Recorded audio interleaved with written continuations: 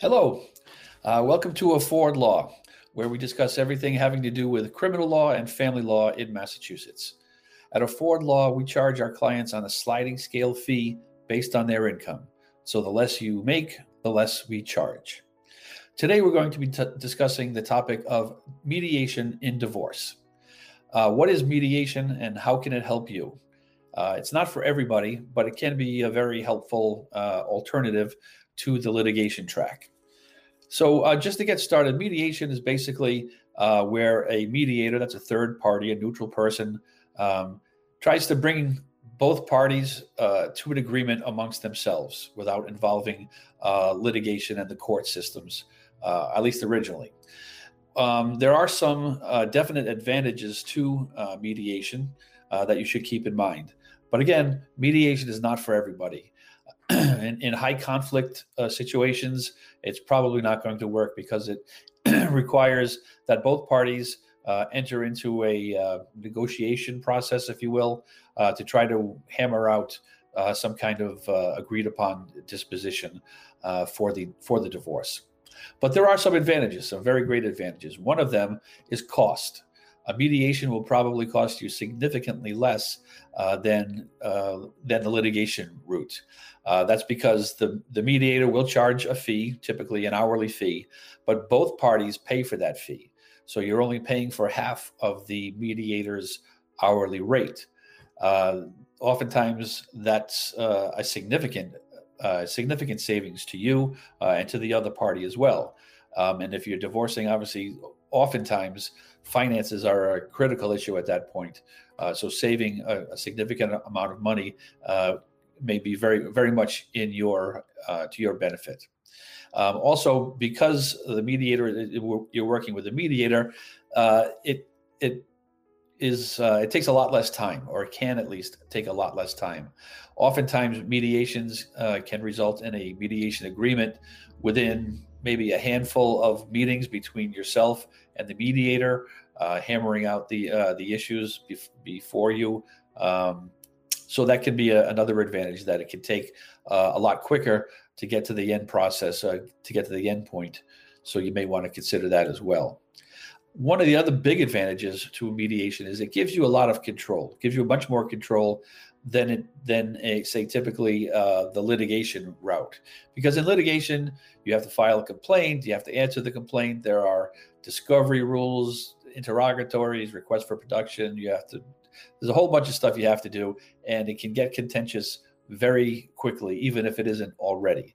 And it can certainly get much more contentious as it goes. So instead of battling each other throughout the process, the mediation is attempting to have a collaborative effect to bring you together with an agreement that's agreeable to yourself and to the other party as well. So it gives you a lot more control. Another advantage is mediation is voluntary. Nobody has to go to mediation, and you don't need to accept the mediator's recommendation. The mediator does not act like a judge or an arbitrator, where a judge or an arbitrator, would tell you what the outcome is. So if you go to court, both sides are heard, and the judge will make a decision, enter an order, and then you have to live with that order.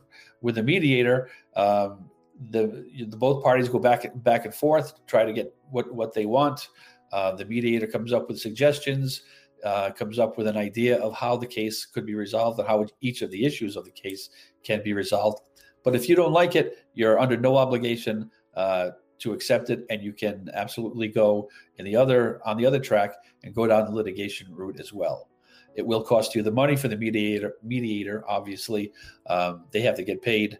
But at least, even if at the end of everything, if you're not happy with the outcome, you don't have to accept it. So it does give you quite a bit more control over it. It's an informal process, so there's no record that's kept. The mediator is confidential. He or she can't be called to testify at a trial if it goes to trial. So let's just say you start out mediation, you go for a few sessions or several sessions, and then it doesn't work out. You have to litigate the case. It goes to court. The mediator can't be called in to testify in case you've said something that was incriminating, or your soon-to-be ex has said something. So it's informal. There's no record that's kept, and in that way, it can be pretty productive for you if in certain circumstances, I should say.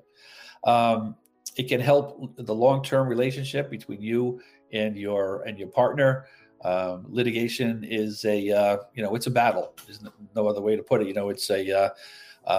It's a struggle, and it's, you're trying for one thing, the other side is trying to prevent you from achieving that goal, and you're going at it head to head. A lot more bad feelings can even come from that, from the process itself.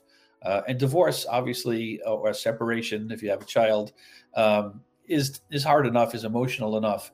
Once you get into the arena where where there's such conflict that's built into the process, feelings can harden even more over time, and that's not good going forward necessarily.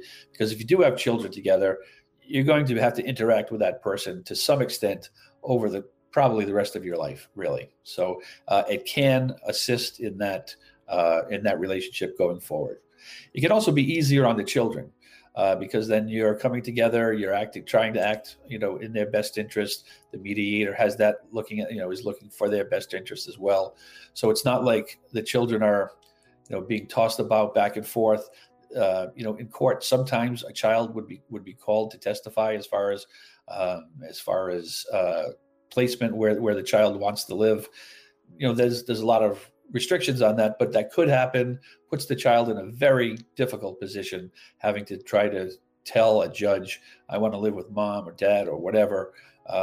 So that can save the mediation, because of its informality and the control that you have, can save the children from a good deal of hardship as well. So it's easier on the kids. The long-term relationship with your ex can be improved. The most important thing, I think, is that you have control over your outcome. And again, if you don't like the outcome, there's no need. You're not forced to enter into that. So mediation, again, is for some people, not for everybody. If you have any questions about this or any other family law question, or questions about a criminal law matter, we'd be happy to try to help you out. Again, we are at Afford Law, where we are trying to make our services more available to more people.